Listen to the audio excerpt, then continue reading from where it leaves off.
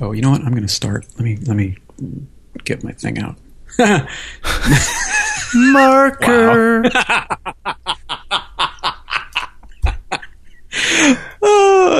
Had to happen. Wow, that was amazing.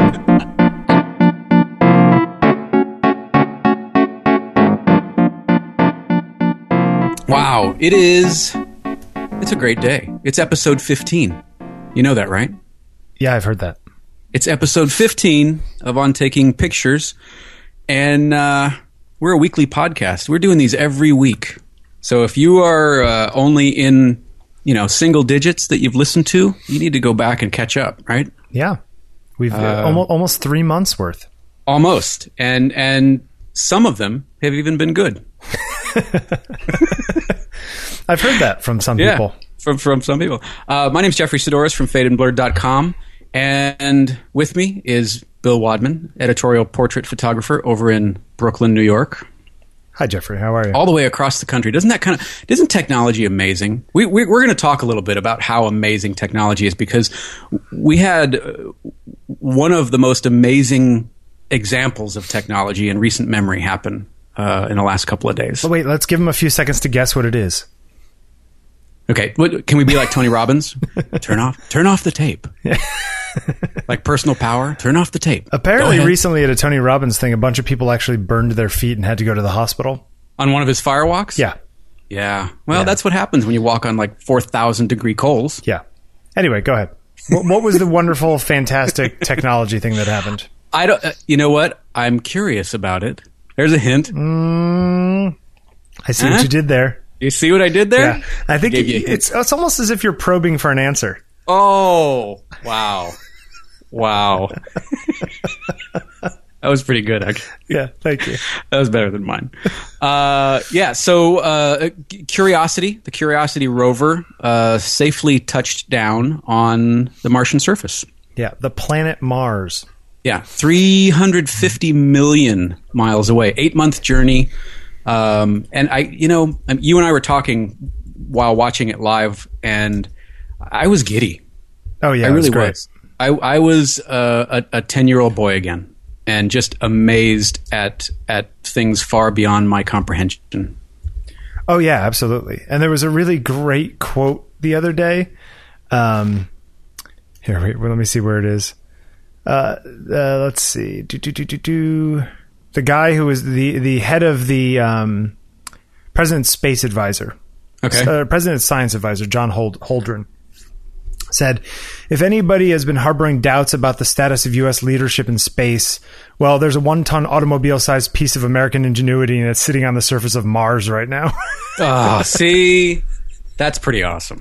Yeah, it really is. That's pretty awesome. And now, to put this in perspective for people that may not have watched it or be into it, give a little perspective on what kind of an engineering and systems feat this was to make this thing happen. Well, this is a really, really big rover. I mean, this is the largest one we've put on Mars so far, by far. So far we had the Sojourner, which was about 15 years ago or so. Right. Which was basically like an RC car sized kind of thing. I mean, it was bigger than that. It was like a foot long, which rolled around, which was pretty amazing at the time that they control it from America, or, from the Earth rather. And then the Spirit and Opportunity rovers, when they put them down, those actually used airbags to land. Mm-hmm. So they were like medium sized, like, the size of your kitchen table. And they came in, they used parachutes to slow down a little bit. And then these big, giant airbags blew up all around them, and they sort of bounced on the surface until they came to a standstill. And then the bags deflated and the rover was sort of inside, which is pretty amazing that they made that work too. Sure. Could you imagine bouncing a thing on Mars and somehow all the electronics still work? Nope. But for this one, apparently it was so big that the parachutes wouldn't be enough, and it was too big to do the airbags. So they came up with this maneuver called the Sky Crane. Yeah, just amazing. So it's flying towards Mars. And enters the atmosphere at 13,000 miles an hour. Yeah, in 7 minutes it slows down from 13,000 miles an hour to stop on the surface. And the way it did this is, so it slows down in the atmosphere just from friction, the heat, like the old school capsule kind of thing. And then parachutes pop out, and those slow it down to, I think, 2,500 feet per second or something like that. Still pretty fast. At like 11 Gs. Yeah. Okay. And then the cool part starts. The bottom pops off of this capsule, and the inside of the actual spacecraft, there are rockets that fired downward to sort of slow it down, so that this thing was sort of retro firing all the way towards the ground, until it got about 20 meters above the ground, so like 60 feet. And then it hovered there, and the actual rover came down on a cable. Yeah. Like they just lowered this thing down to a gentle touchdown. And then the sky crane part kind of like goes down until it touches the ground. The cables automatically snap away, and the sky crane part flies off into the distance to, I'm assuming, crash, so it doesn't land on the thing. And all of this happens completely automatically, because it all happens in 7 minutes, and it takes 14 minutes for the signals to get from Earth to Mars, so that you have no control over it. They could just sit there and watch it happen. So it's controlling itself. Yeah. The crazy thing is that when they were watching it happen, not only had it already happened, but even when they started the entry, descent and landing phase, the EDL phase, even when it started that, it was already on the ground for 7 minutes at that point. Yeah. Yeah. Which is just crazy to me. So they're watching this from afar, hoping that all these things in succession are working. Now, it's already sitting there. Not only did Opportunity, did all this happen with Opportunity, but they also had the Odyssey satellite up in the Observer up. They have a Mars satellite called Odyssey, named after Arthur C. Clarke, 2001, which they actually had it retract its antenna, rotate 80 degrees or something, and then put its antenna back out so that it could pick up signals from the new rover and transmit them to Earth. Yeah. And apparently this thing has been there for like 10 years, and no one's ever made it turn anything like that. So they didn't even know if it would turn anymore. And it did perfectly. And it picked up the signal while it was going through the atmosphere. And they had another satellite taking pictures. Yeah. Photographing the thing. So you can see the parachute as this thing is descending. Falling down towards the ground.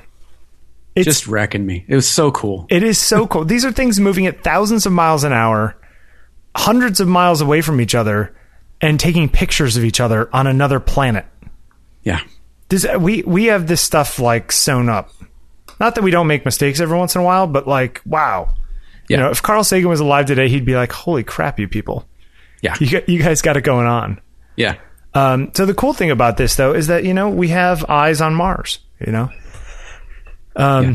was pretty amazing. Did you see the posts I put up about the computer on Opportunity? Yeah. It's kind of the same thing that's powering the Airport Extreme. Well, that's the operating system. They all use VxWorks. But the CPU is essentially radiation hardened, because they have to have radiation hardened stuff to go through space and not mess up, right? Because if you have radiation slamming on a CPU, all kinds of errors happen and it doesn't work right. Sure. So they have to do all kinds of crazy stuff to make it work. But the logic on it is essentially what they used in the old G3 Apple computers. Amazing. Like 15 years ago. And that's what's on this rover that's on another planet right now. So literally, your iPhone is more powerful, computing power. Yeah, way more powerful. Way more powerful than a rover on another planet nearly 500 million miles away. Yeah, and this, somebody said, it costs about $7 per American to put this thing up there. And everyone's like, that's less than a cost of a movie. Think about all the drama you've gotten already. Yeah, I've gotten way more than 2 hours worth of enjoyment out of this. Yeah. So we have this rover on the planet, and they're going to, do all kinds of tests and stuff. The crazy thing is that they actually got pictures back about a minute after it landed of its wheel on the ground. Mm-hmm. So we know that it's there. We know that the cameras are working, and now it's just a matter of checking out all of the subsystems. And things got a laser that can ablate rock and then measure the stuff that comes off to figure out what's in it, like a spectrometer. It's crazy.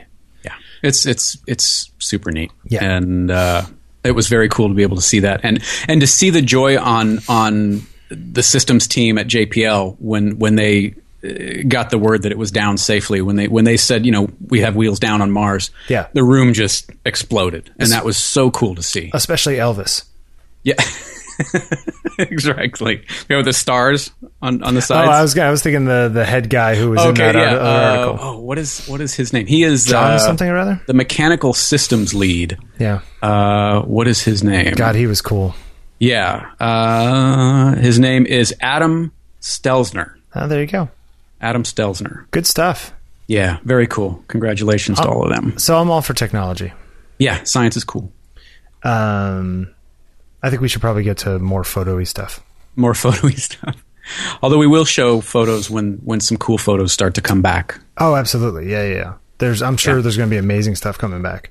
Yeah. Very soon. Yeah, they're composite images. The previous set of images were turning out some amazing things. So I can't imagine what this one's going to do. Yeah, and I think this thing has a stereo camera too. That's dangerous. That's very cool. It's just neat. Yeah, it is neat. All right. Well, we have some feedback from last week. Hit me. We had a guy talking on the blog, a comment back from Hugo Sharp. Okay. Hi, Hugo. Hi, Hugo. Basically, he says, technology is a great thing, but it's a double-edged sword, right? Technology allows everyone to play in the big leagues, but it also means that everyone's in the big leagues. So everything you see, everyone else has all those advantages as well, right? Sure. And that looking at stuff online and that kind of thing can often be very disheartening because you see just the best of the best all the time. And he says, I often think of disengaging from the stream just to be left to my own internalizations for a while. For all the benefit of keeping up to date, I think a lot of it is an addiction or information gluttony. Am I making sense here? Is there a merit to an internet diet? What do you think of that? I think unplugging occasionally is a great idea. Define occasionally. It really depends on how much you need, air quotes, the internet. If you've got a job that requires you to be online and you do a fair bit of business online, then that's going to be harder for you to unplug. But if you're a freelance artist or photographer that can make self-imposed blackouts from the social streams or that kind of thing, I don't think it's a bad thing. Okay, that's fair. I think that you end up comparing yourself not only to the best of the best, as he says, but also the worst of the worst, and trying to figure out where you fall between those two, which may or may not be relevant, applicable, or even in any way true, depending on the day that you're doing it. I know that you and I talk a lot about, how you feel about your work on any given day. And some days you feel like you're just firing on all cylinders, but then other days you feel like, your work is crap and why are you doing this? And you're just in these ruts. That was yesterday. Yeah. Oh, I had a bad day yesterday.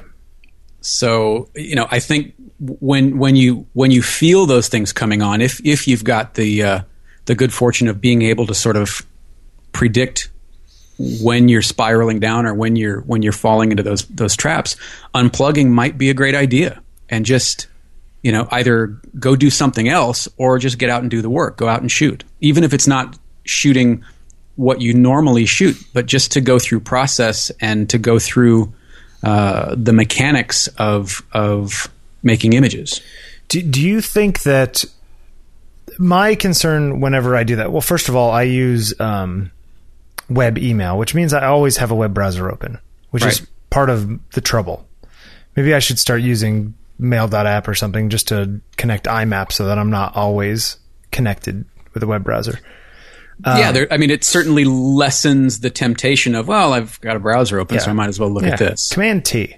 The question is, I guess my worry, my fear, which I know is largely unfounded, is that I'm going to miss something. Whatever that is. I don't know what that something is, but I feel like I'm going to miss it. It's kind of like people... Completely real. Yeah. Yeah. And the problem is that it's very rare that I see something out there that inspires me without frustrating me. Mm-hmm.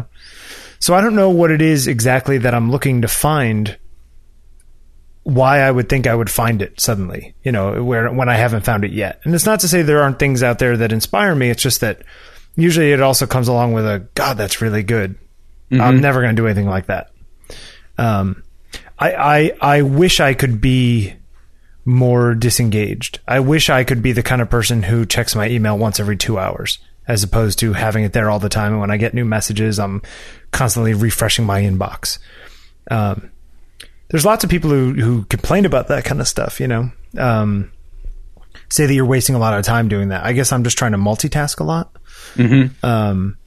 But do the distractions then, does the multitasking become bogged down with distractions and looking at things that really aren't going to help or further what you're doing? Or even more so, the question is, the flip side, though, is that maybe the things that you're seeing that are frustrating you are actually pushing you in ways that you wouldn't be pushed otherwise. Sure. In some ways, I think it's a cyclical thing. I think you kind of have to go in and out. I think if you're never looking at other people's stuff, and I mean this is a more of a general thing. It's easier with the internet, but I think this is more of a general thing across the board. If you're looking at other people's work and comparing it with your own all the time, that's bad. If you're never looking at anybody else's work, I think that's bad too. I think there's a happy medium somewhere. I lean towards, I don't go to a lot of other people's websites, but I see a lot of imagery. It's not like I'm constantly looking at other photographers' sites. But if I see something interesting, I'll go look the person up, and perhaps even add them to the photographer of the week list. But, I don't know. It's a very tough question. And I agree that it is a double-edged sword. And I agree that, the technology has sort of flattened the playing field in some way. Yeah, I completely agree with that. And not just from a gear perspective, although that's true, but from a promotion perspective, from, you've got to wear a lot of hats as any sort of artist, whether it's a painter, a photographer, a writer. You've got to be, your own social media expert. You've got to be your own editor. You've got to be your own art director. You've got to be, the list goes on. Promotion's hard. Promotion is really hard. Yeah. I am not good at selling myself. I am not good at talking myself up. All evidence to the contrary. I don't like it. I don't like talking about my accomplishments. Right. I feel like a jerk doing it. So even when I can back up my talk with action, I feel weird about doing it, Well, I think a lot of people probably share that same sentiment. And I think anybody who's ever had to write a bio for their website, I mean, it's painful. Yeah. Yeah, it's hard. Because you don't want to sound like a complete tool, but you also don't want to sound like you're so self-deprecating that you don't believe in yourself. Oh, exactly. No, exactly it. Right. So I think, but that's almost that identical battle is going on in your head all the time, between believing in yourself in a positive way and also deprecating yourself.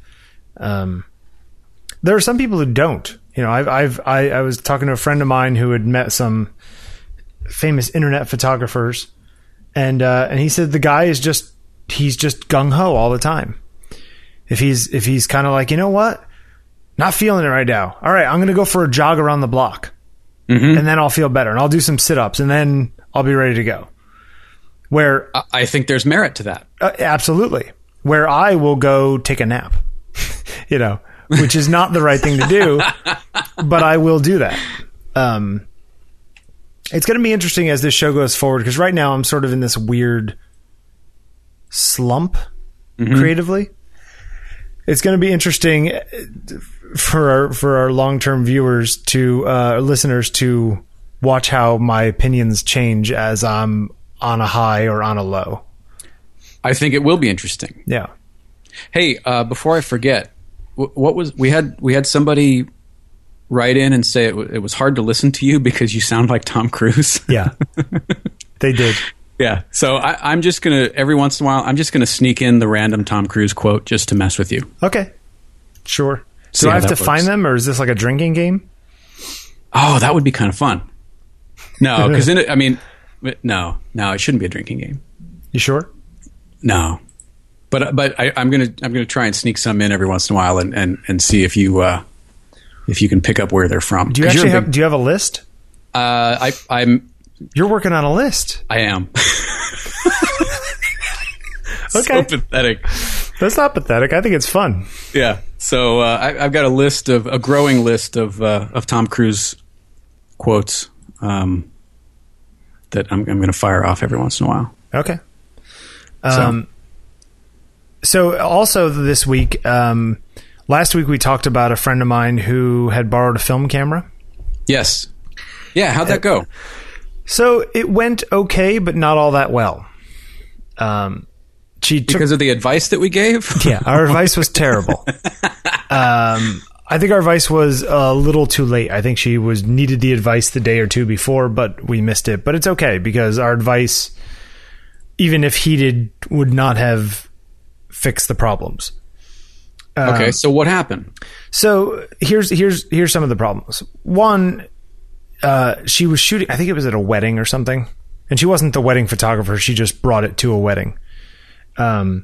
She said a lot of the action shots were not very good. She said she had problems because the pictures came out and the shots of the priest or whoever was officiating had a big giant white thing on that was glaring in the sun, and the guy's in a black. It's the whole white dress, black tux thing, right? The classic wedding photographer problem. Sure. And so she said that, that was a problem, so that the white just kind of blew out and was this big white blob in the pictures. And she took some other stuff by the ocean, and apparently she didn't notice, but a lot of sort of this haze of sea salt ended up on the, in front of the lens. Okay. So, she had a number of different problems. Now, some of them, she got a few shots that were really nice, but it was usually when the light was a little more even. It's also in the afternoon, a wedding, right? Not great light to be shooting in outside. She was shooting with 400 speed film. She got the prints back, and she had them done at Ritz Camera, or one of those places, right? Okay. And she was telling me, though, that, she, the whole problem with the blowing out and the black. Right. I have noticed myself, and this is just a quick little aside, is that when I bring my film to even the place down by me, which is not like a CVS, it's like this little photo store run by this Chinese couple, that if they process my film and then they make me prints, if I go back and that the machine that does the prints tends to do sort of an auto levels kind of thing. Okay. Where it wants to make people's crappy pictures look better. And so it increases contrast by doing auto levels. So it brings the lowest thing up to black and the brightest thing down to white. Okay. You know what I mean? Sure. First of all, this is not always what you want. And second of all, in order to make them even more punchier, a lot of times it'll clip on both ends. It'll kind of move in a little too much from white, so that some of the whites just get some of the highlights just get squashed to white, and some of the blacks or shadows get squashed to black. So the whole thing's just really getting crushed from both ends. Exactly. Okay. And I've noticed that myself when a lot of these automated machines make prints, that's what happens. So it may be that there is more information on the film than the printer is showing her. Maybe this is a possibility. I've noticed it myself. So then I can go home and scan the film and get way more highlights or more shadow out of something often. All right. Do we think she would have had better results shooting digitally? I mean, is that kind of where you're going? It was the interpretation of the lab? The funny thing is, well, she also was trying to shoot action shots, which I think she had problems focusing. Okay. Because the autofocus on this old Rebel was not very good. And so a lot of them were out of focus, and things were moving fast, right? So she didn't have a lot of time to change settings and that kind of thing. She then told me that she got much better results from her iPhone. Huh.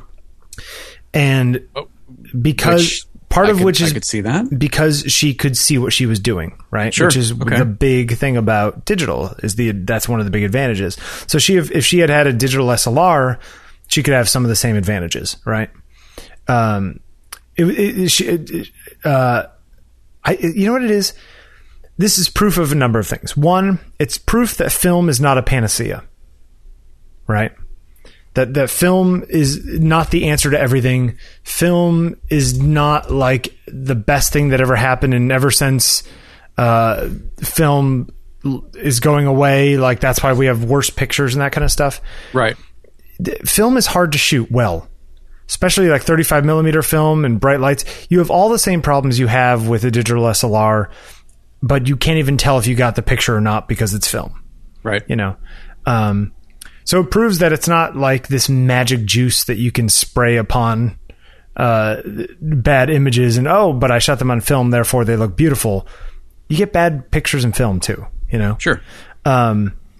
So yeah, she even said, if you show these pictures to people, the ones I took on my phone and the ones I took on this fancier camera, almost everyone would choose the ones you took on the phone. It's very obvious. Which I thought was interesting. And I think that is part of what made photography more of a craft back in the day was that film wasn't automatic and it wasn't easy, Sure. that it took time and it took patience. And she even said, I could keep doing this and probably get better at it, but it's going to cost me a lot of money. It was $14 a roll for her to get them processed and prints. Plus $5 for, so almost $1 a frame if she's shooting 24. So you're at $20 a roll. Yeah. Wow. And that gets expensive fast. Mm-hmm. So yeah, you could buy film cameras cheap, but the film and processing, if you shoot enough. Right. And especially if you're learning, you're not going to be as selective because you don't know what you're being selective about. Exactly. Yeah. And I often find that when people are comparing film to digital, the average person is not, well, first of all, they're not printing their digital pictures, right? Mm-hmm. So even if you were the kind of person who shoots with like a little, say you have an old little Rebel digital camera or whatever, and you're taking lots of pictures of your kids and at some wedding or whatever it is, if you got those printed out as 4x6s, that's the real sort of comparison to the film camera you used to get when you used to get prints all the time, right? Right. But most people are comparing film pictures as very small prints. If you blow them up or look at the negative or whatever it is, a lot of times these things are not very sharp. Last year, Heather and I went and scanned a box of pictures from her family, like old like family shots from like the 50s and 60s and stuff. And they looked kind of cool as like these little 2.5 or 3 inch or 4 inch little square prints, some of those old ones. But then you go look at them or you scan them and you look at them up close and you're like, wow, you're actually in focus on the car behind the guy. Mm-hmm. And the guy is way out of focus, but you wouldn't notice that if it was just, shorter. Right. Or, if you're looking bigger. So it's interesting. Last night, I was taking these headshots of this client and, I had just gotten my camera back, which we'll get to in a minute. And they had put a new firmware on, so some of my settings were kind of all over the place. So I was kind of fighting with the camera a little bit. Wait. So you send it in for this 8-way joystick to get fixed, and they took the liberty of updating the firmware for you as well? Yes. But I'll get to that in a minute. Okay. But I was taking longer. What we were trying to do with this guy is take more headshotty kind of things, which is not normally what I do, but he seems like a good client, and I decided to give it a shot. So I was shooting with longer lenses, like the 85 1.2 and the 100 macro 2.8 at like f4, 5 or 5.6. Okay. The problem was I am 6'1". This guy was 6'4" or 6'5". He was a tall guy, big guy. When you're shooting headshots, a lot of times you can't shoot up at people. That doesn't look good, right? You got to shoot down at people. Not flattering. Right.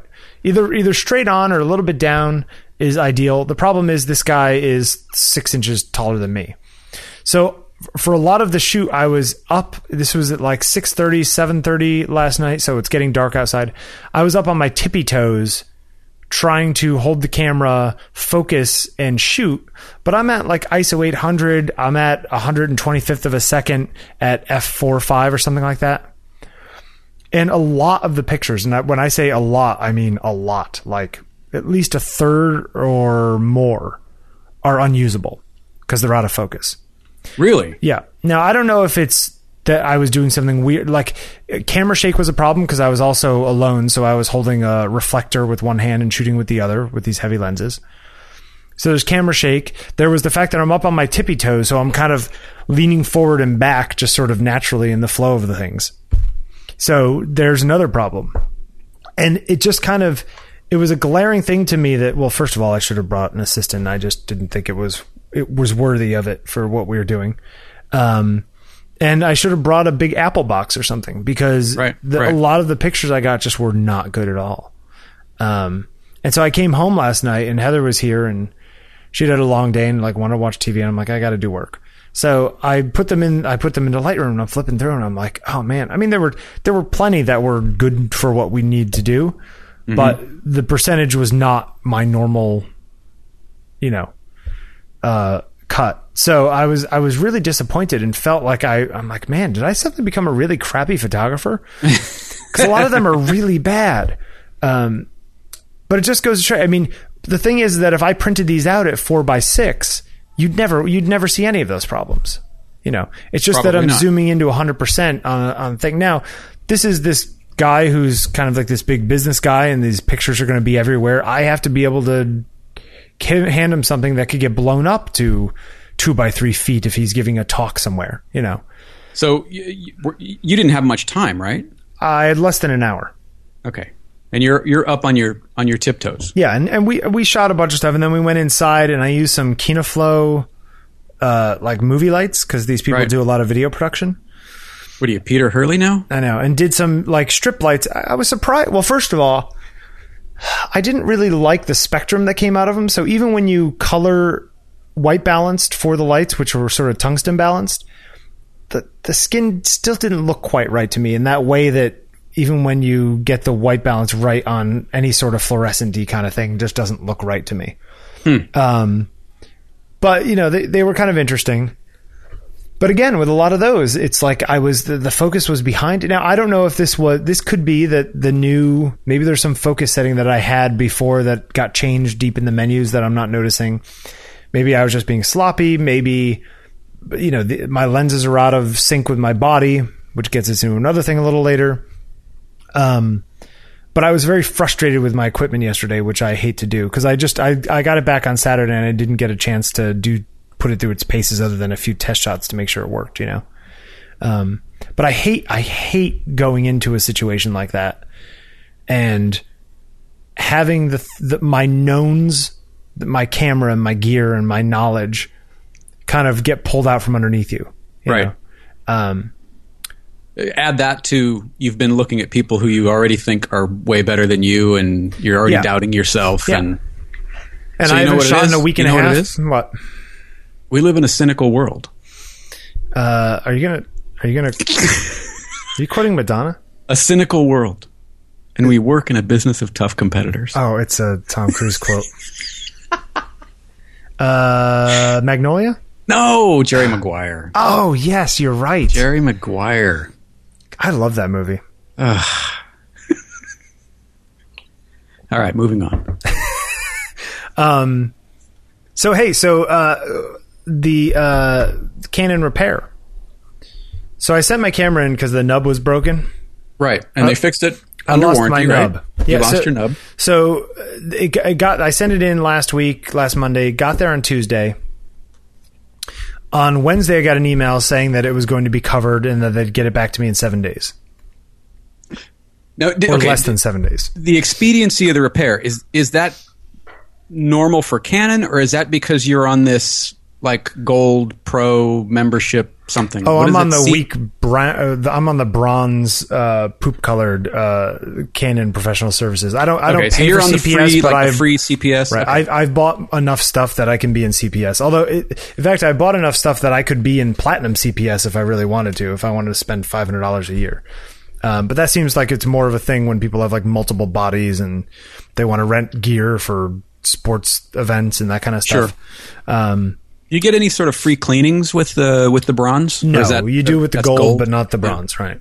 I'm assuming they cleaned it while they did all this. So, I mean, it seems good. So I sent it in, got there on Tuesday. They wrote me back on Wednesday. And I figured, you know what? This thing is like literally, I think all they have to do is put this nub on. I could probably get it back. Maybe they'll ship it out today on Wednesday. Right. Nope. Then it didn't come out back on Thursday. And then on Friday, all day long, like nothing. I didn't get anything back from them. So I went and I did you can track a repair. Sure. At the end of the day, I tracked a repair after we got home, and they said it had shipped. So they didn't send me an email to say it had shipped. It just sort of shipped. But they sent it overnight back to me with Saturday delivery. Nice. So I didn't pay shipping there. I didn't pay for the repair, and I didn't pay for the overnight shipping with Saturday delivery back. So Monday through Saturday, and I got my camera back. So I give Canon some pretty good props. They did a good job. Yeah. I think they actually had to swap out the entire back of the camera because the parts list sort of listed this crazy thing with like, you know, all kinds of extra stuff on it. Right. So maybe I got a new back to my camera. I don't know. Maybe the screen is like cleaned up or something, you know, any scratches. I didn't really have any scratches, but yeah, it's weird. And somebody else, what's it called? Your Friends and Mine. I think it was Patrick, commented on the, saying that he's always had he's a Canon shooter, right? Yeah. Patrick's Canon shooter. He's always had really good results with them, with their service. Yeah. So I give them some, serious props. They did a good job. But hopefully I won't have to do it again. Now, if I was up in the gold thing, apparently I would have gotten a loaner sent to me, on Wednesday. And probably would have gotten there on Thursday. So I would have had a loaner for 2 more days if I spent $100 a year. I don't know if it's worth it though, right? I don't know. I mean, if you're busy and you need, you know, if you didn't have a backup body and you're, you know, in the middle of things, yeah. I mean, if you're shooting the Olympics and one of your bodies craps out, it would be nice to have a loaner. Yeah. Did you see the storage rooms at the Olympics with all the Canon gear in them? I did not. Photos of them. It's just lenses as far as the eye can see. They were Canon. It was Canon storage rooms. Yeah, it was. I don't know if it was for a particular magazine. I'll have to find it and send it to you. But it was interesting. Yeah, put it in the show notes. Yeah, it was interesting. I remember reading a thing years ago talking about the transition. There was an article in Sports Illustrated, which maybe you can find if you have a Google thing open, about the transition between shooting film and shooting digital at the Super Bowl. Okay. And how in the film days, they used to have these lab trucks out back, and people used to shoot film like 36 frames and hand them to a runner, and the runner used to run the film back to this processing lab. And so by the third quarter, they'd have pictures from the first quarter up.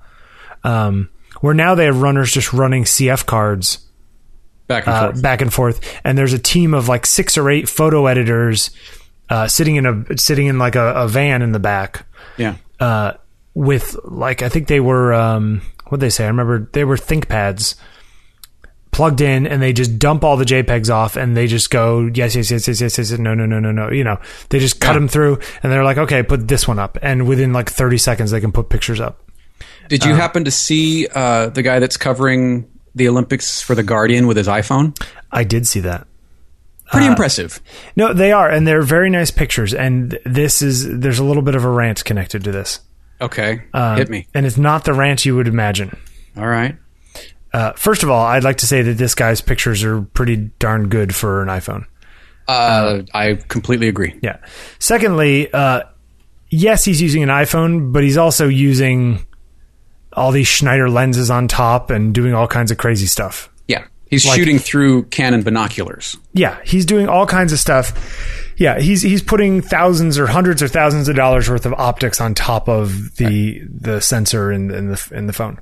Now, so he's really using the iPhone sensor more than exactly. He's not just standing on the sidelines with a stock iPhone. And we're only seeing them on the web at 600 pixels. Sure. Who knows what these things actually look like, you know, for real, right? I think that it is a cool thing that he's doing. I also think that it is just a stunt, right? I don't think that anyone would choose to use an iPhone as their only camera at the Olympics unless they were going to get coverage as being the photographer who's using an iPhone to cover the Olympics. Perhaps. You know, I think it helps that his photographs are really good. Yes, absolutely it does. And that's the second half of my rant. But I would just like to, I'm just saying that I think that to say that it's not the iPhone that make his photos good, and it's editing that makes the photos good. It's his eye that makes the photos good. Yeah, he's really good. I went through his stuff on his site, and he's got some really nice pictures. Right. And I think those are the things that make it good. I also, you know, if he's taking thousands of pictures and we see the best 10, you know, they're going to be good pictures. Sure. You know, some of these other ones on the blog, because on the same blog now he's putting up more and more. Right. And, you know, not all of them are all that great. You know, there's some really nice ones, but then there's some sort of like, okay, well, that's a picture that a lot of people would have taken with their iPhone. Right. So it's See, I take that as a win. I take what you just said as a win to show that, yes, it's a great camera for taking casual snapshots. Yeah. But if you've got an eye, you can also do some really interesting things with it. It is, but there are very specific and large limitations to it. Agreed. And I think that is one of the things that people don't like to talk about a lot when it comes to, you could just throw out your Canon and shoot with your iPhone. It's like, well, you can, as long as you have enough light, as long as it's not too contrasty, as long as the people are moving that much, as long as you don't need to take more than one picture a second, as long as you know. Right. There's all kinds of sort of caveats. Okay, now, before I'm gonna guide you to another area, Canon, and we can come back on this, or we can move forward. Canon may or may not be releasing a medium format DSLR at Photokina. Oh, that's interesting. With a whole new lens set? No, and that's the thing, is they're saying that it will use the EF lenses, some of the EF lenses. Interesting. Like some of the EF lenses can draw a large enough image circle that they could cover this sensor, whatever they're putting in it. Yeah. I mean, I'd be interested in it. I own, $6,000 or $8,000 worth of Canon glass, so I'm curious. I'm curious about that. Also, the other day I saw on eBay some guy was selling a P65 Plus, which is a 60 megapixel, right? Medium format back. It was like $16,000. Right. $16,000 is like, that's not bad. $16,000. I mean, it's a lot of money, but like, it's twice what a 1D costs. Right. That's not outrageous. Camera Labs just did a comparison of the D800. By the way, my rant on the iPhone thing is not done. Okay, we'll get back. I want to make sure we kind of cover this because it's sort of the same thing, sensor size and resolving power in that. Sure. They compared a D800 with the Phase 1 IQ 160, and I wanted to get your thoughts on. I saw these. Okay, so let's go back to your rant, and we'll come back to medium format versus full frame. Okay. 2436. Well, this is more of a... Okay, so we'll go the philosophical side. We want the philosophical side first or the science side? Because the science side, we could follow where you were going. Let's do philosophical side first, and then we can let the science side kind of dovetail into the sensor thing. I've come to a revelation. You feel the need for speed? I am not going to poop on people who take pictures with their iPhone anymore. You shouldn't. And not that I was pooping on them. I guess what I still don't like is the people who make things look bad on purpose. Mm-hmm. Like do all these filters and stuff. Like I'm not a fan of that. I think there is some room for that in order to make photos from the iPhone feel a little bit more organic.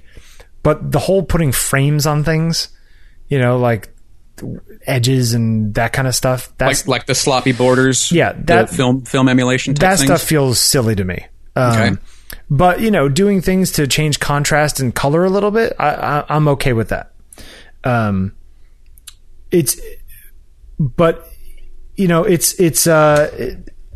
guess my problem is with people who talk about as if you don't need the higher tools anymore. You know, okay, that now that this is out, you don't need a full frame camera or even a crop sensor camera because you can get a 40 megapixel Nokia phone that's and then exactly. And I mean this Dan Chung's guy shows what is he doing to improve them? He's putting it through really great optics.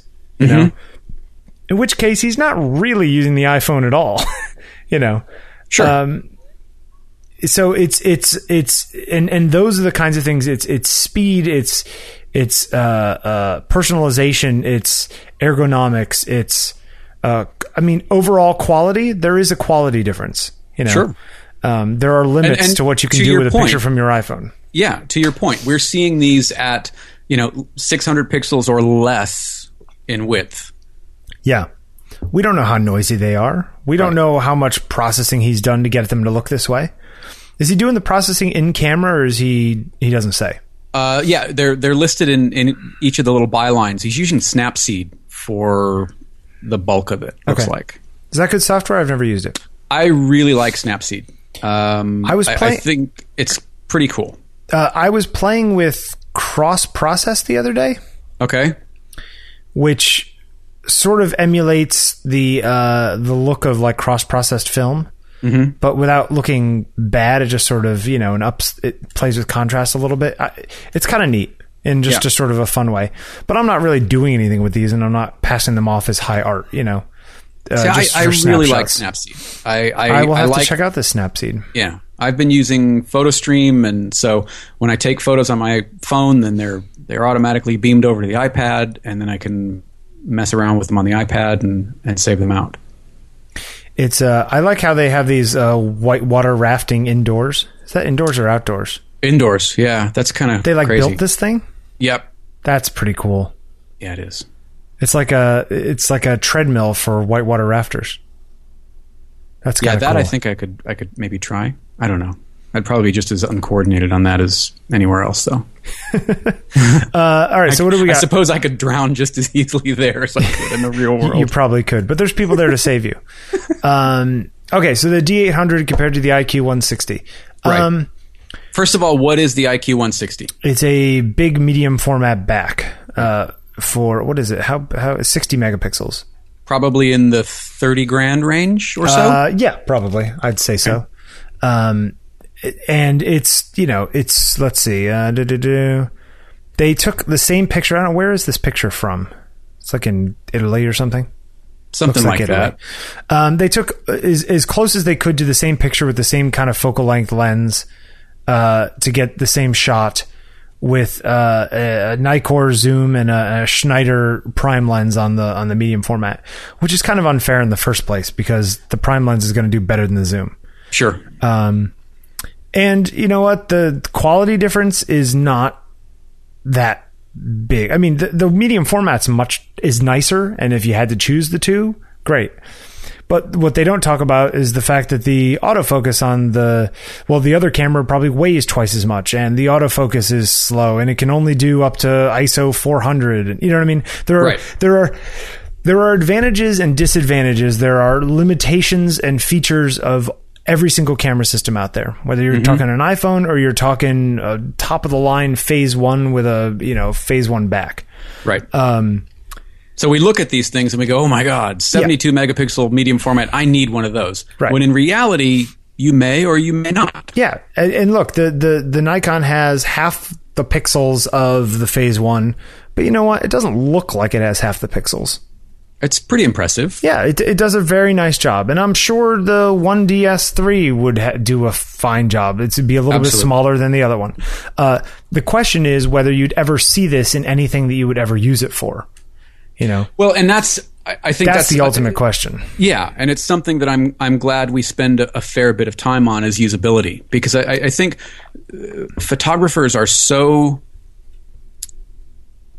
gear oriented by and large, or they can be so gear oriented that the specs of the gear or the capabilities of the gear or the gear itself often exists in a vacuum without the perspective of how it's going to be used.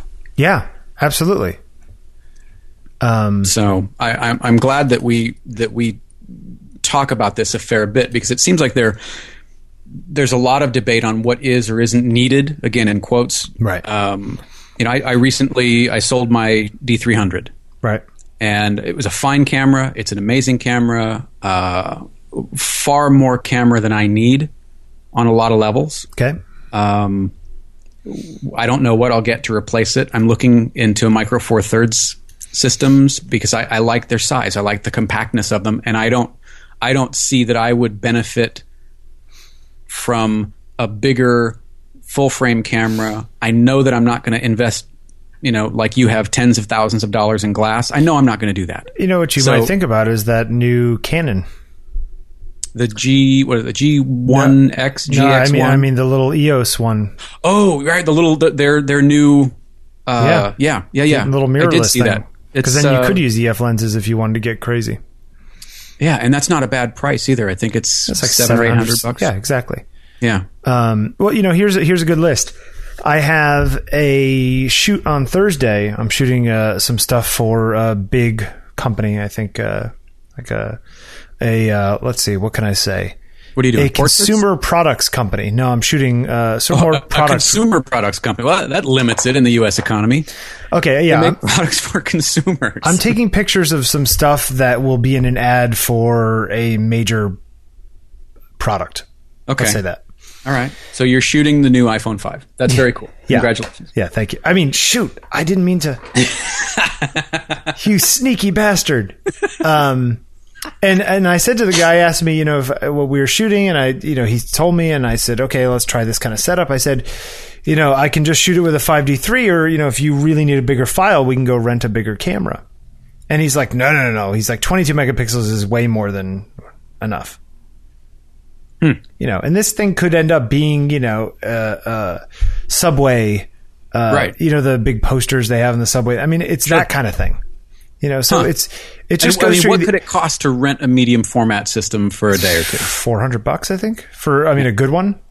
And they see now in that particular instance, I think I would opt to have the highest quality file I could.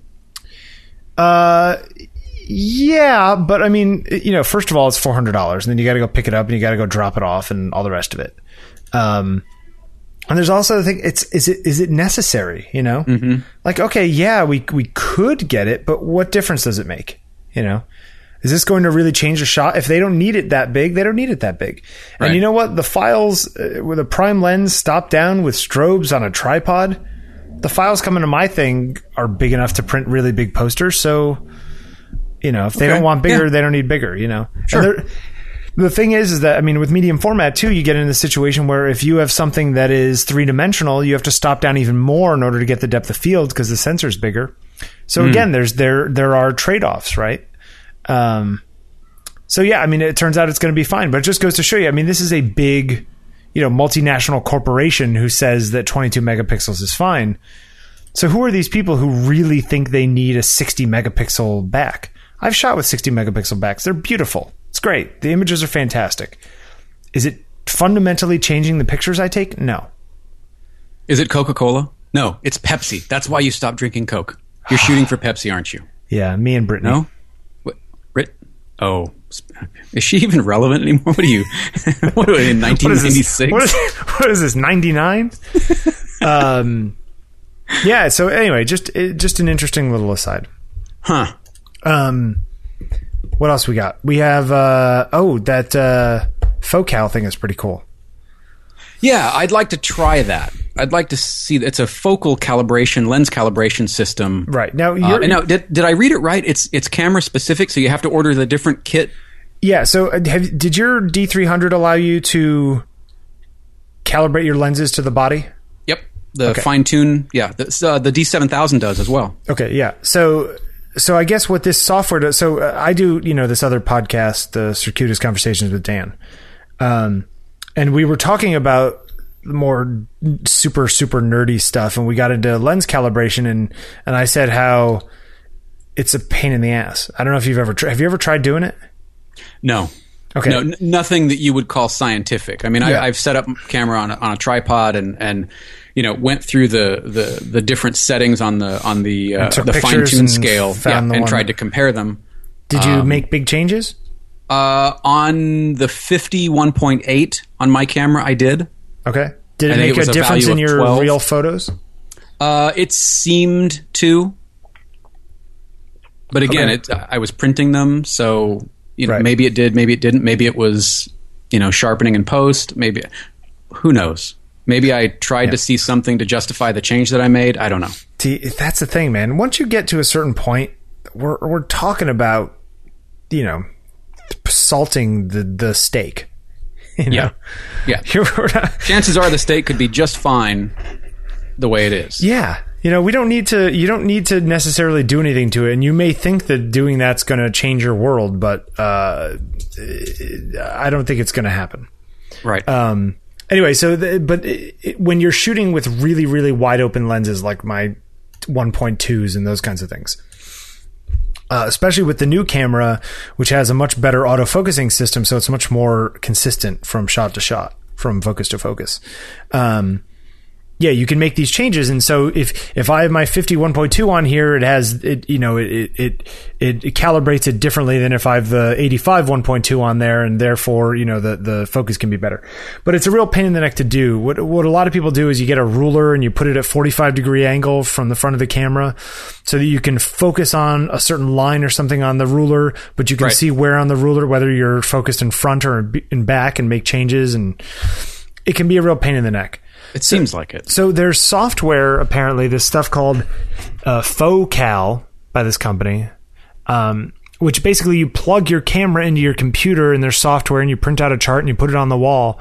And the software can control your camera and focus and take pictures and analyze them and then make changes to your thing. So it automatically does it in like 2 or 3 minutes per lens. We should reach out to them and we gotta check this out. Apparently, though, with the 5D Mark III, it can't be fully automatic because of some changes that were made by Canon. Oh, so it can't take full control over the camera. Yeah, or it can't change the settings once it finds them or something. Huh. Or a little dialogue box pops up or something? Yeah, apparently it's some sort of like you have to drive it. With the, okay.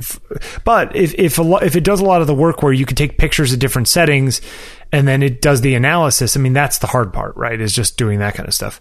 Sure. And then you at a certain distance per lens, and I think it said 5 meters per 100 millimeters of lens. So, if you were doing a 50 millimeter lens, you'd be at like 2.5 meters, which is like 8 feet. So you're 8 feet away from the wall, say, where you put the target and you light it well and you focus. I don't know. It's kind of a neat idea. Well, having had to send a few lenses back for sort of recalibration, I think it seems like a valuable tool. Well, so apparently the problem is that your camera and your lenses can all be in spec. But in spec doesn't mean perfect zero. In spec means somewhere between -5 and +5 or some, sort of range that they have, right? Right. But your camera, your body could be at -5 and your lenses could be at +5, and then you're 10 away from each other, and it's causing problems even though they're both in spec.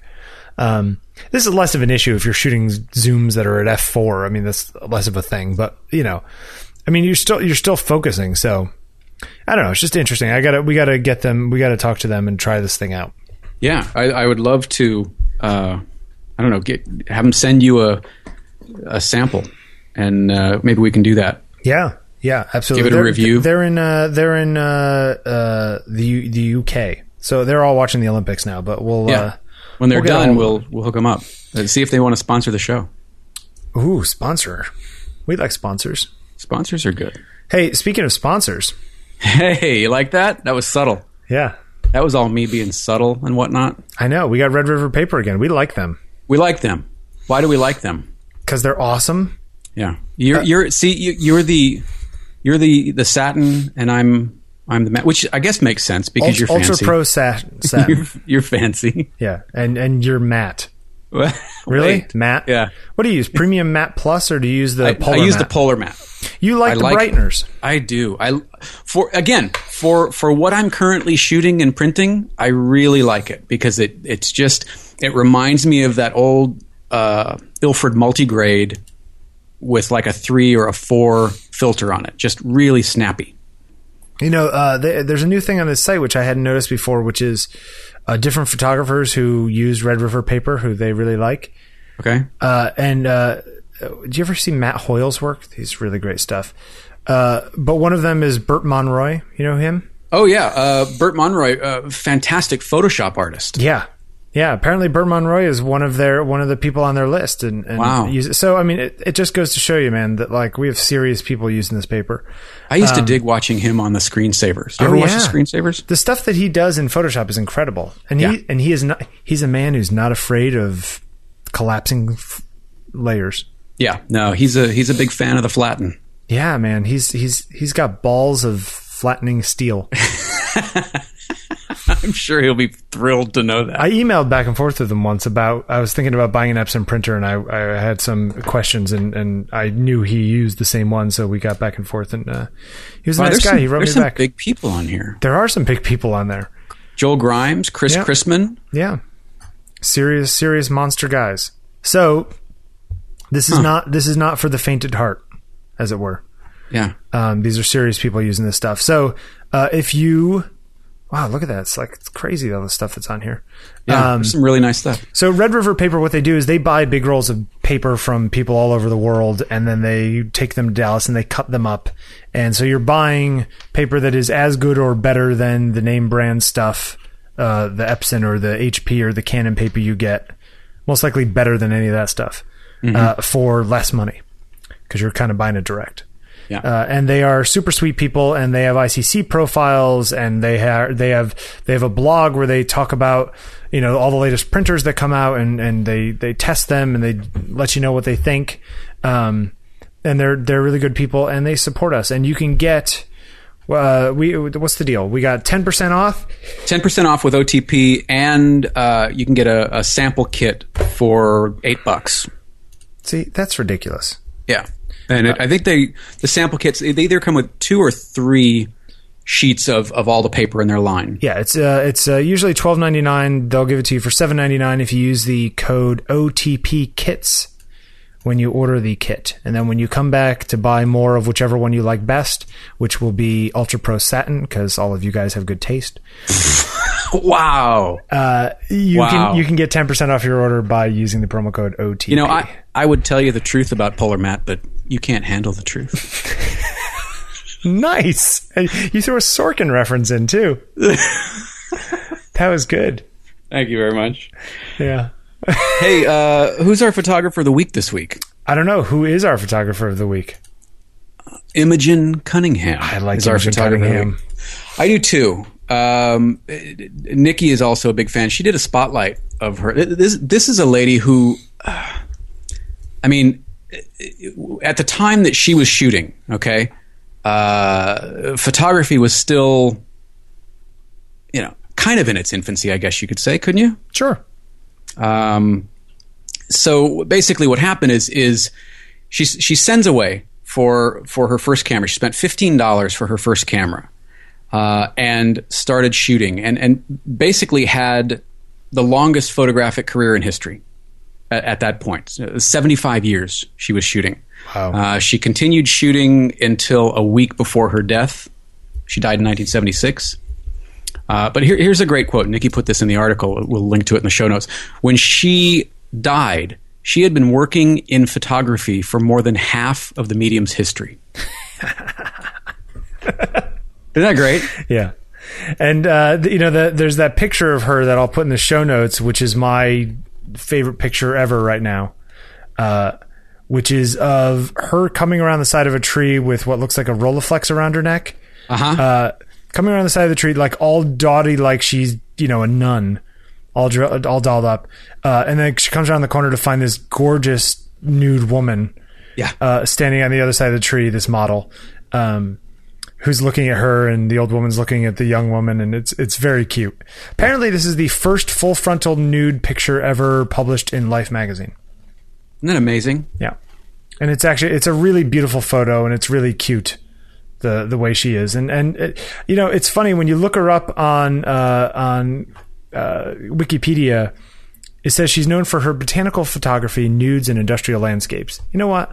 I want to be known for my botanical photography, nudes, and industrial landscapes. How do I go about that? Kind of a wide scope. Yeah. She's got great stuff. She worked for the original Vanity Fair. She did lots of street photography. You said there's something about her and Ansel Adams? Yeah, there was something about what was this?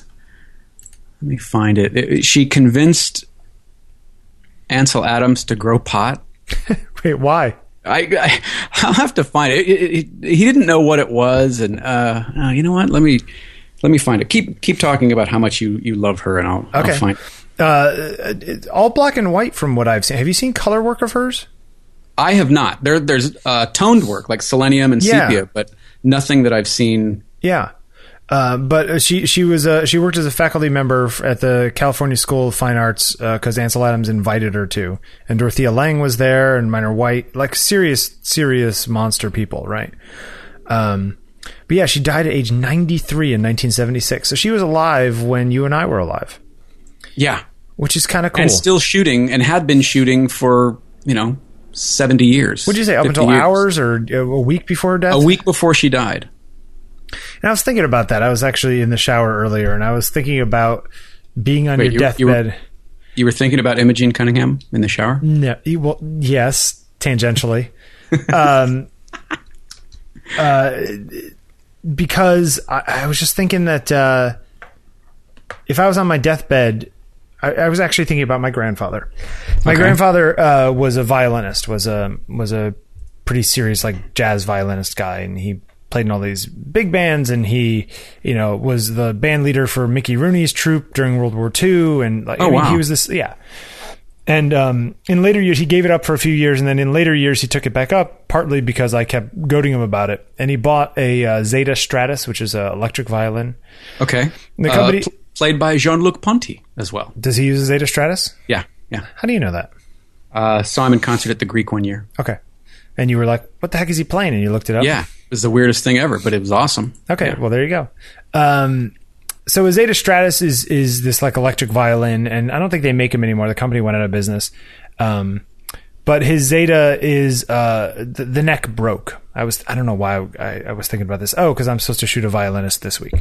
And I was going to ask him if he was interested in it. And the neck broke at the body, like kind of broke away because it was under tension for so long after he died. Like the things were never loosened.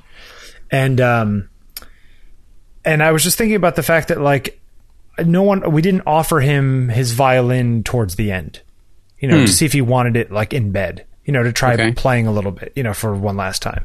And I was just thinking if I was a violinist or, I'm a photographer, let's say I continue taking pictures and I'm successful and I'm doing this my whole life.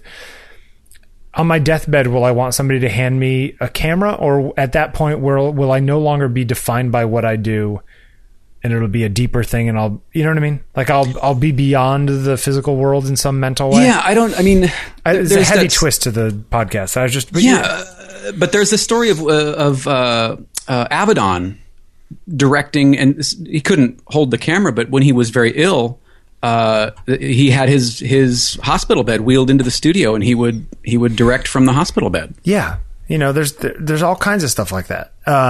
Famously, what is it? Bach couldn't handle things not being finished, so his son was playing something and he didn't finish it, and Bach jumped out of his like deathbed to finish the little thing that he was playing because it drove him so crazy. I don't know. So it just got me thinking. I don't know what I'm trying to say by that, but it got me thinking about like having somebody doing something until the very end. But maybe by that point, Bill, you're not doing it because you think it defines you. You've gotten to a point where it is a joy. The act itself is the joy. Yeah. And you want to experience that joy until the last possible moment. Yeah, you're right. I don't. It may very well be. So I was just thinking, I wonder if people even think about that stuff, like literally, like as they're within hours of death, like whether. Sure. I don't know. Lots of heavy stuff. But yeah, Imogen Cunningham. Oh, great shot. I love that. There's something about that shot of that woman and her. We'll put the story is called Ansel Adams, Imogen Cunningham, and a Pot Plant. It was it was on Feature Shoot. I put it in the show notes. Oh yeah, there it is. That's so great. Yeah. So black and white, a lot of nude sort of body part kind of pictures. A lot of these crazy botanical shots, which I personally would like to try some more of. I've been looking to find some weird plants and weird vegetables and stuff to try some of that sort of. Who's the guy? Ed Weston. No, well, Weston did that kind of stuff that I was talking about, but also I did some weird things for my mother one time. Where Blossfelt. I don't know this person. We'll put him on the list. You'll like it. See, you're hip. Did you see the tweet that we got? We got a tweet from somebody who said something about damn my wallet, or damn you on my wallet, because he's buying all these books. Yeah, and he bought the Kurtesh book and the Ache book, and he was buying a printer, and I said, buy the printer from Amazon. There you go. Yeah. Oh, that's the other thing too. If you guys want to support the show, if you are going to buy anything on Amazon, if you go to ontakingpictures.com/podcast, and you'll get, the little show notes for each of the podcasts. Down the bottom, there's usually links to Amazon books that we think we like from those particular photographers.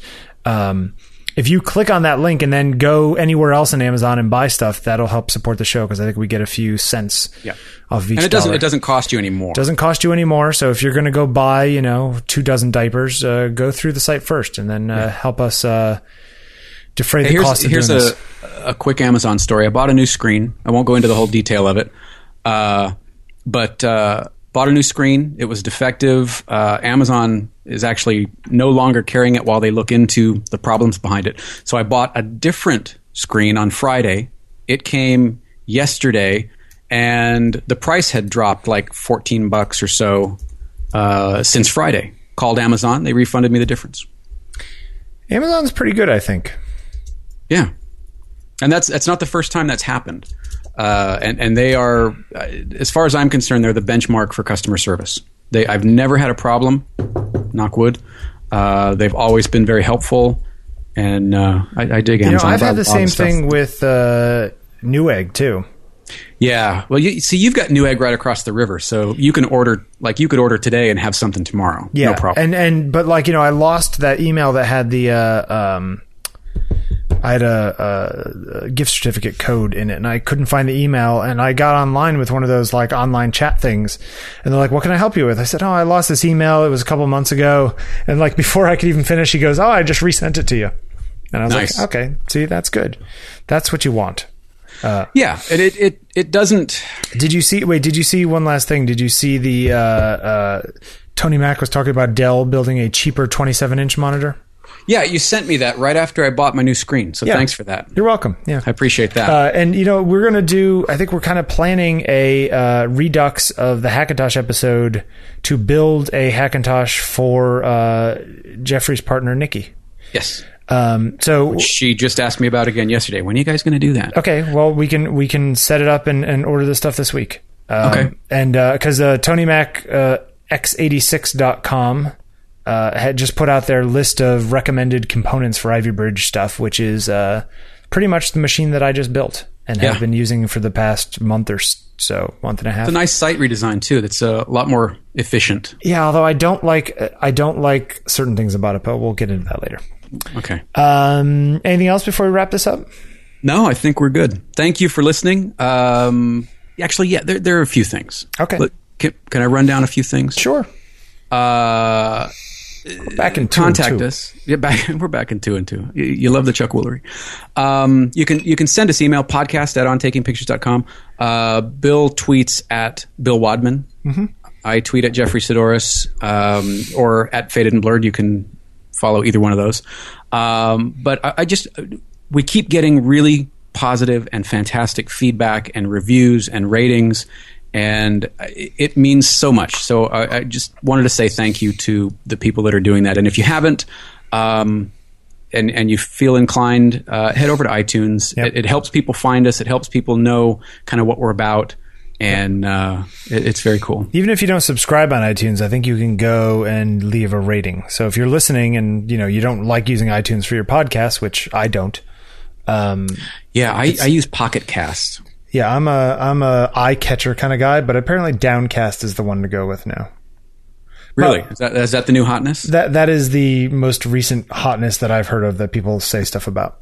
Okay. So anyway, yes, I agree wholeheartedly with all that. I love the emails. I love the tweets.